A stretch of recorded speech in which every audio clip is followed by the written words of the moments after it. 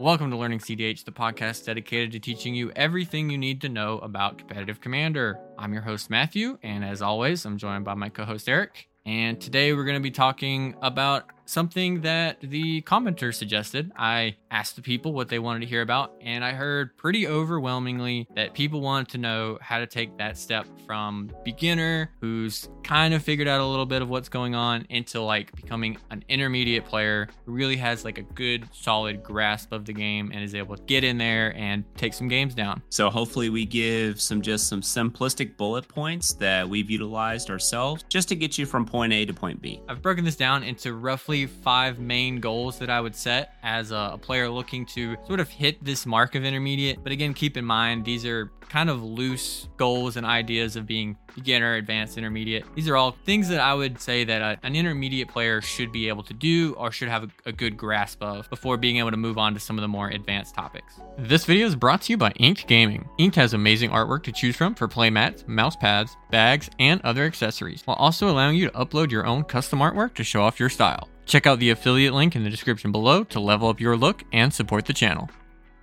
This video is brought to you by Card Trader. Card Trader Zero is a service that lets you buy cards from all over the world with no extra shipping fees. Cards are sent to Card Trader to verify, and they'll keep them until you're ready to get them all at once with a single shipping fee. Register at the link in the description below to get $2 just for signing up. I think it's fair to say that, we've got a little bit of just information we'd like to share. Matt's played.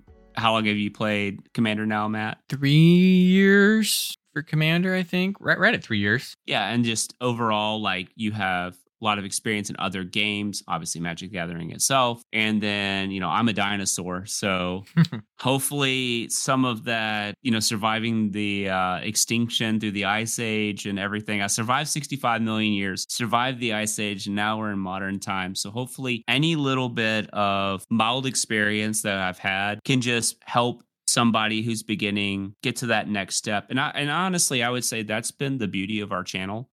Specifically for obviously the Learning cEDH, is just being able to have people reach out and ask and not be unapproachable. That's been the nicest part about it, is just being for people to ask questions, very simple questions. We've talked about it before. I enjoy teaching. That's kind of where a lot of my philosophy comes from, is a growth mindset. And that's something I just enjoy to do. So hopefully this is just a simple guide, nothing concrete. It just helps people see some things to kind of start developing into a more intermediate player. Make sure to let us know down below if there's anything that you think maybe we missed or anything you'd expand upon in the comments to help players looking to get to that next level. Let us know down below and let us know what you want us to cover next. The first point and topic I want to talk about is one that maybe can seem kind of daunting, especially if you're really dedicated to one deck, but it's something I really think helps not just getting into cEDH, but getting into any format of Magic, and that's looking to have firsthand experience on most of the popular decks.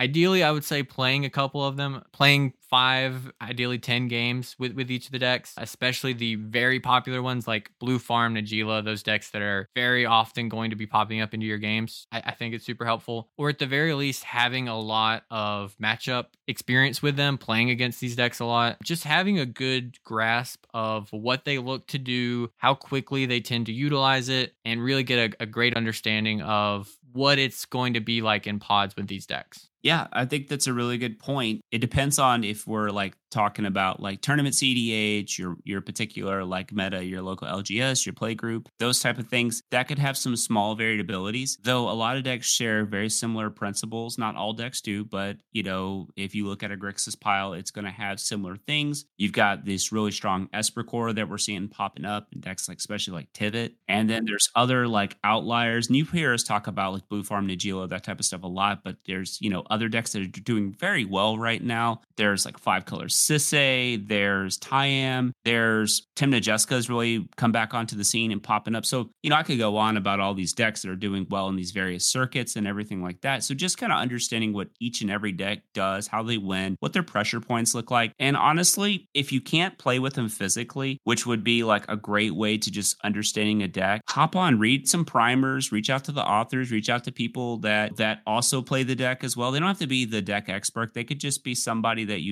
and then just goldfish some hands. Just understand how the deck wins, what its weaknesses to, those type of things. I think that really just kind of helps you understand a little bit about what to expect in, let's say, a tournament setting. Because you don't ever want to be in a tournament and it's a fairly, let's say, like I would say, like for a little bit, Tayam was French. I think Tayam's pretty popular. It's put up quite a bit of, Mhm.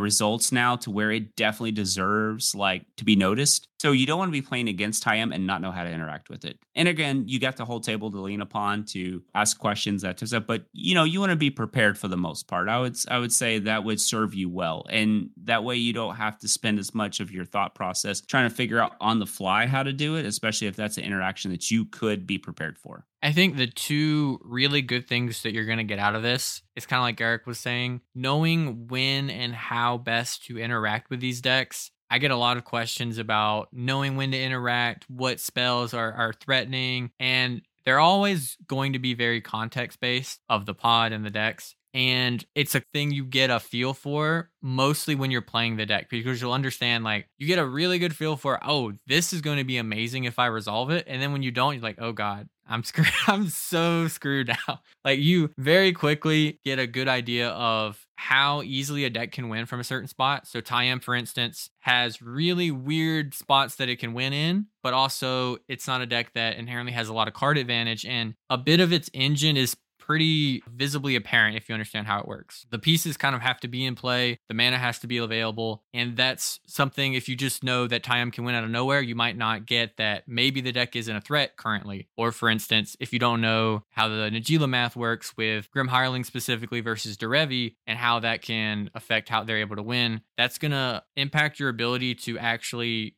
accurately threat assess decks like this. And I want to really quickly say, number two, it's also going to give you a lot of variety in what you get to play. I think a lot of people getting up to this point, the intermediate level, they've probably stuck to one or two decks, find something like Yuriko or Kinnan that we've recommended, and then they mostly stick to it because they know it, it's approachable for them, it's comfortable, and then they might stick with it for maybe longer than, maybe not that they should, but they might be able to get enjoyment out of something else were they to try it. And this is a good time to just get your feet wet with all these other decks, figure out what Turbo feels like, figure out what those grindy mid-range decks feel like, try something with a bit of stacks element to it, and then you get to maybe find your new favorite deck that, maybe the deck you started with that was good for your training wheels actually isn't like your ideal experience in cEDH. And this is a really good opportunity to find what you really enjoy in the format, because there's a lot of variety at the top. Some people might say that there isn't, but even amongst decks that seemingly play similarly, like you look at a Blue Farm and a Najeela, the actual steps that you take and like the sequencing and just how the games play out can be fairly differently. Same with Blue Farm versus Dawnwaker. Like, those are both 4-color piles that play radically different kind of game plans. But they all have the same capability of starting with like a turn one Ristic study. So while having different traits, they could have similar traits because, there's so many like staples in every deck. So I think it's just a good way. Just get your feet wet.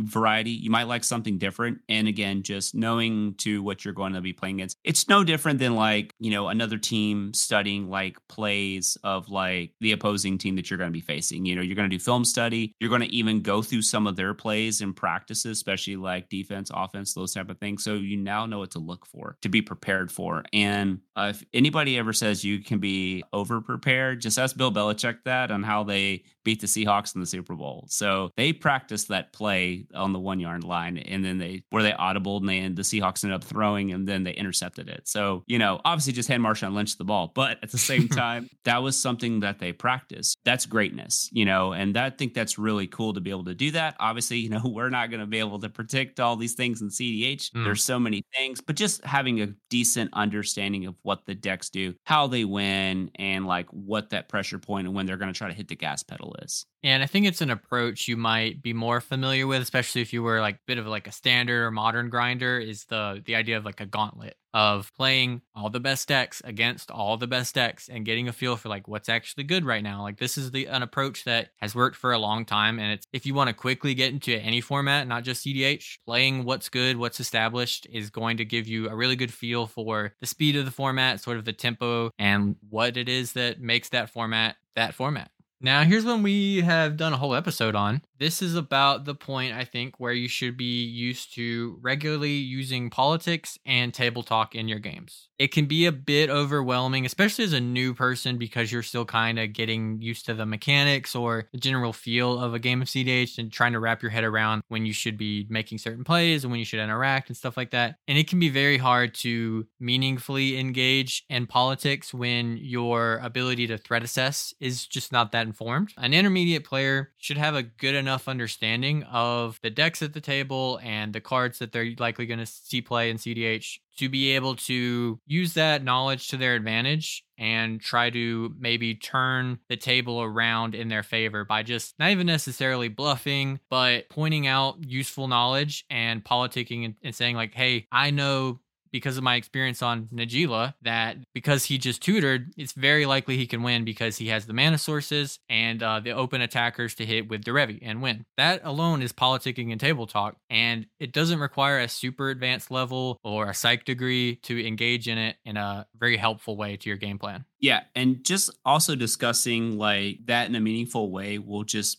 help you advance as a player because depending on the like pod composition of not the decks but the players, there's like going to be like players that might be better or more experienced than you, and then you're going to be able to like feed off of it. It's going to be a learning experience, and that's sometimes how you have to look at it. And this goes beyond like king making or anything like that. That's not what we're talking about. We're just talking about like having a simple discussion, like if they like mystical tutor for a dark ritual. Okay, well, what do they do? What are they getting? They probably have Ad Nauseam in their hand, more than likely, if they're on like that type of deck. Or they're going to try to put like some big, like powerful engine into play, So just having those simple reads of, again, that really helps out with understanding the decks. Once you understand the decks, you will be able to implement politics a little bit better. Also, don't be afraid to ask questions. Asking questions is part of politicking too, because you could, draw some information out that will help the table as a whole. Like Eric said, it's a really good place to also be learning because, again, like being whatever level you're at, you're still going to be learning about the game and just asking questions to the table like, hey, does this player win from here? Asking about what is going on at the table. It can be something, again, that players are going to expect because you are newer. And then sometimes you can also kind of have a more political slant like, oh, is like if you keep asking about a player, maybe people will start to get a little paranoid about it. Like this is a point where you can sort of really start to experiment with, because you have a good grasp of what's happening and you don't have to hyper focus on yourself and your plays and being sort of self-conscious. This is a good point to start to think about the sort of mind games that go on at the table and just checking if your opponents are like very aware, dictating sort of the focus and the pace of the game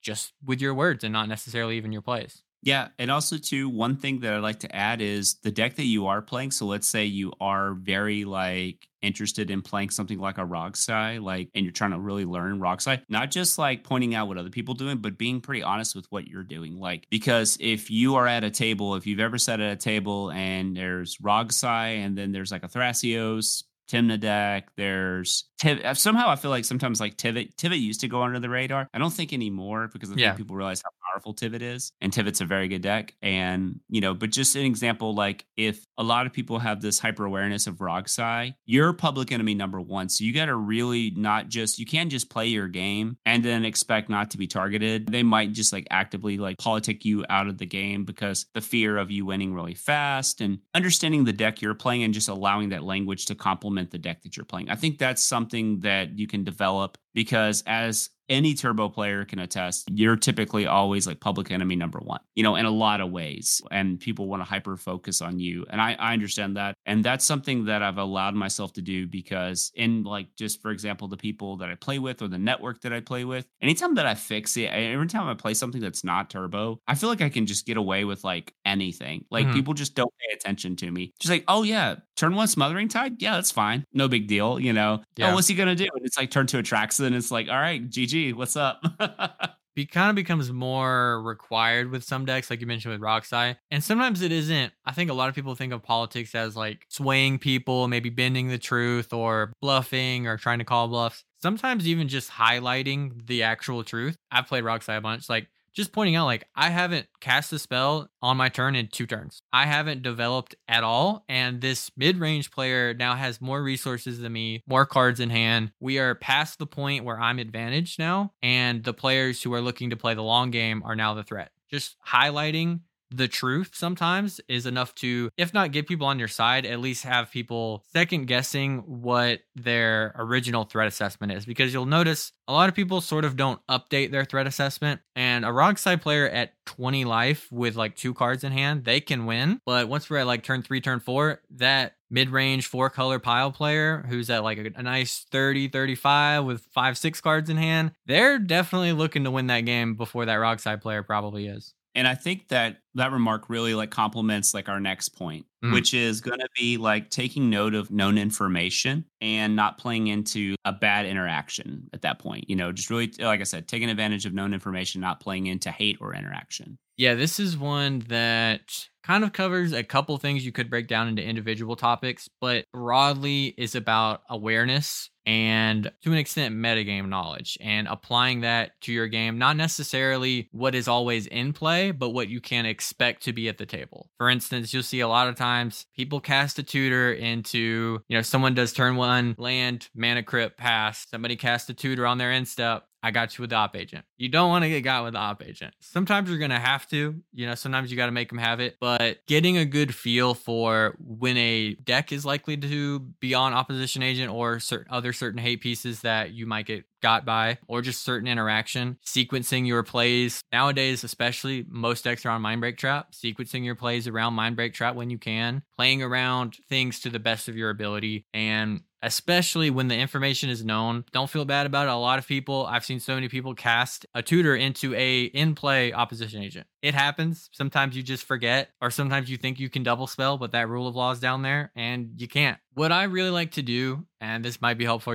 for you, it might not, when I'm going to take my turn, especially if I'm expecting to do something sort of big and impactful, is to go around and take a bit of like a checklist around the table of what could be disrupting me or what I need to focus on. So first, I'm going to look at what's already in play. If I see an op agent, there's no tutoring. If I see a rule of law, can't double spell. Anything that I consider stacks or hate, I need to take note of that. And then after that, it's sort of like cards in hand, it's mana available, it's things that could represent something. And that needs to be like in the back of your mind. And that's something, again, that I can't really give you the best advice of knowing when they're going to have it or when not. It's going to be a lot of context of paying attention to how many counterspells have been used, how many players have tried to win and been blown out, how many tutors have happened. We'll tell you the average kind of quality of cards that are in players' hand. Taking notes, I think, can be very helpful. You don't have to be super diligent about it, but just bringing some pen and paper and jotting down like op agent in hand or a tutor target that hasn't been played. Anything that's going to help you sort of unload that bit of like knowledge that's on your brain. Anything that's going to help you not have to think as much actively. Make it a little bit easier on yourself, shorthand it. Sometimes I'll even ask the table like, okay, what stacks is in play? Oftentimes, especially not in a tournament game, people are likely to help you out and say, well, there's this, this, and this you need to watch out for. And then just, again, being an active thinker at the table before you start making these plays is going to really help you. Sometimes you're going to get got and sometimes you'll still mess up, but it's going to help you overall make better decisions and more informed decisions. Yeah. And so with that being said, just make it really easy. Play Grand Abolisher, and that way you only have to really play around 2 cards. That makes it a lot easier at that point. Just jam Grand Abolisher or like any kind of like silence like effects of creatures like Docet or Ranger Captain, and then just go from there and then just, shut your brain off. That makes it a lot easier. It's actually interesting too, because even then, what gets you, depending on what your silence effect in question is actually a lot more relevant now with both the printing of Endurance and then the Channel Lands. Sometimes they're just going to have the Visage you as their last card in hand. Statistically, it's like, how? But it's going to happen and you're going to maybe get a little upset about it. Knowing that that's an option, though, is going to be helpful to you in certain scenarios where you can maybe try to get them to tap out beforehand. Anything you can do to sort of leverage the info you have of the game and the resources in play. Even try to make them use it on another person's turn, anything like that you can. And you're not always going to get to be able to do it, but the times when you don't try, I think you leave kind of like some equity on the table with that. And you could even like see if they have it. You may not even worry about it. It may not even be affecting you.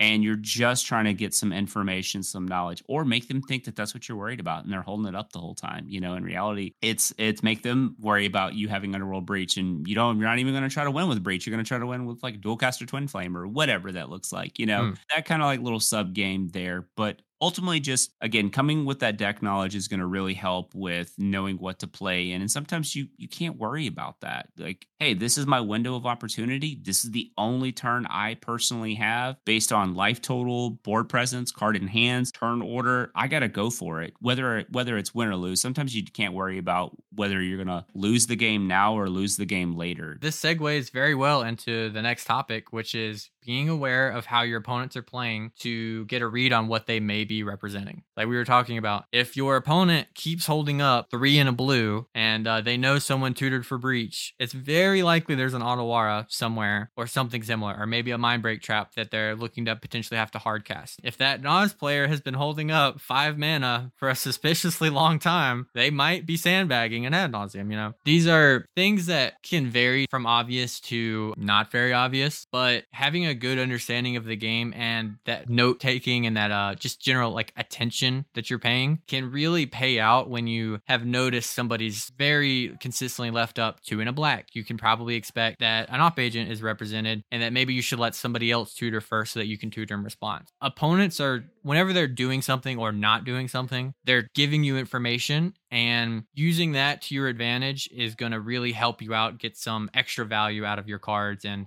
help you avoid getting blown out. What's beautiful about Commander in general, especially like a 100 card format or a 100 card deck, is that there's going to be a pattern that's going to be very new every now and then, and it's really cool when it happens, whether it's for you or against you, and just kind of understanding that, knowing that, wow, that's actually possible. I didn't even think about that. You kind of see certain things. It's really nice to have those like eureka moments, going, oh wow, like my deck's possible with something like that. Instead of like a typical play pattern of like, hey, I'm going to go like fast mana and tutor into some kind of draw engine, knowing that like the deck literally potentially has like this turn 2 capability and it be protected is also pretty wild too. And just seeing those type of things and what payoffs, which will allow you to also get a good read on the cards that you're playing as well. Like maybe there's a card in question that you haven't been liking as much, or a card that you might want to try out. And, when it shows up in these unique positions, how does it play? What's its floor? What's its ceiling? What's its middle ground? Those type of things.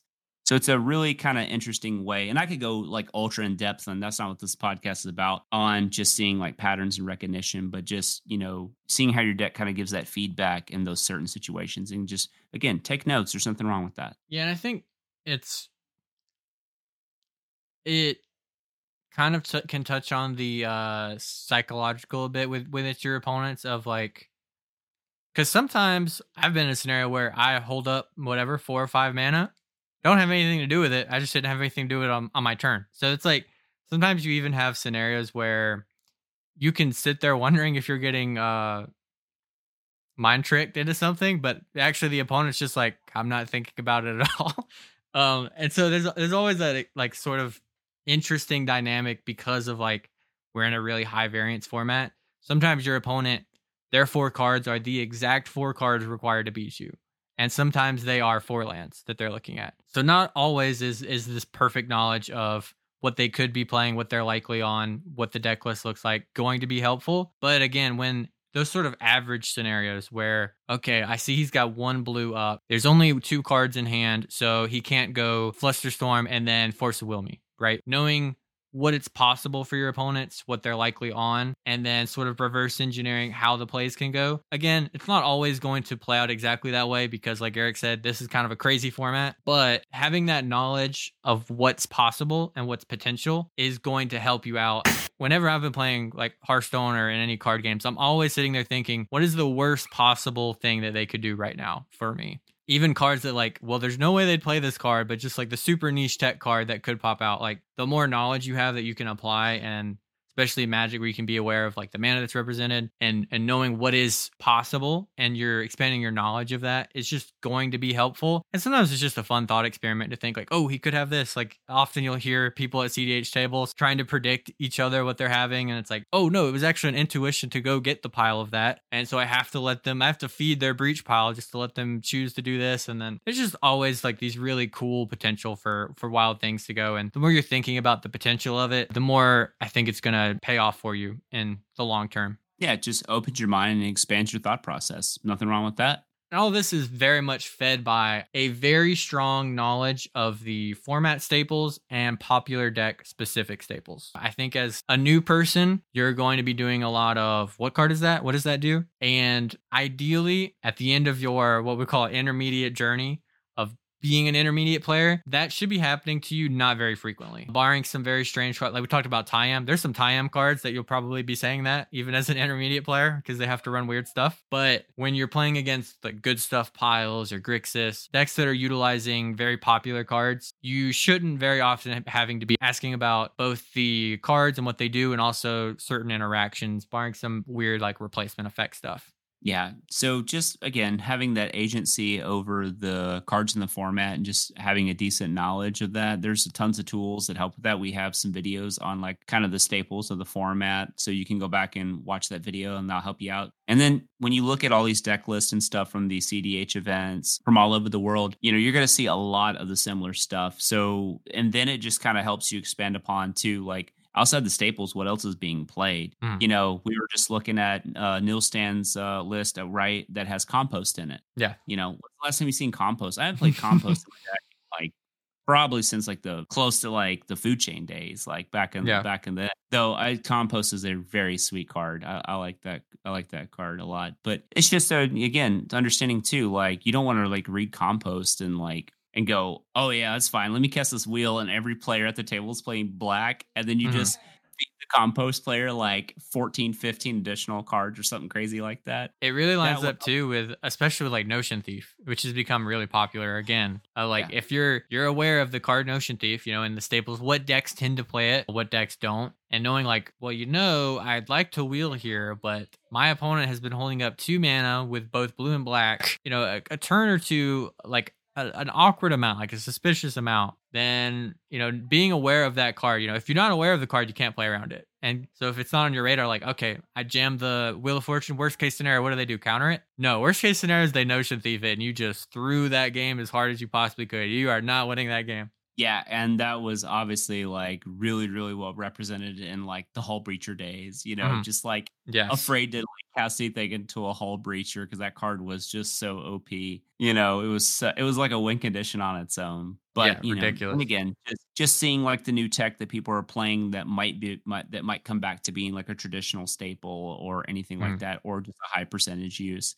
That would just help you again. That kind of comes along with the deck knowledge and stuff like that. And we're at that stage now where again, like Matt said, you're not like, oh, what's Finhord Elves do?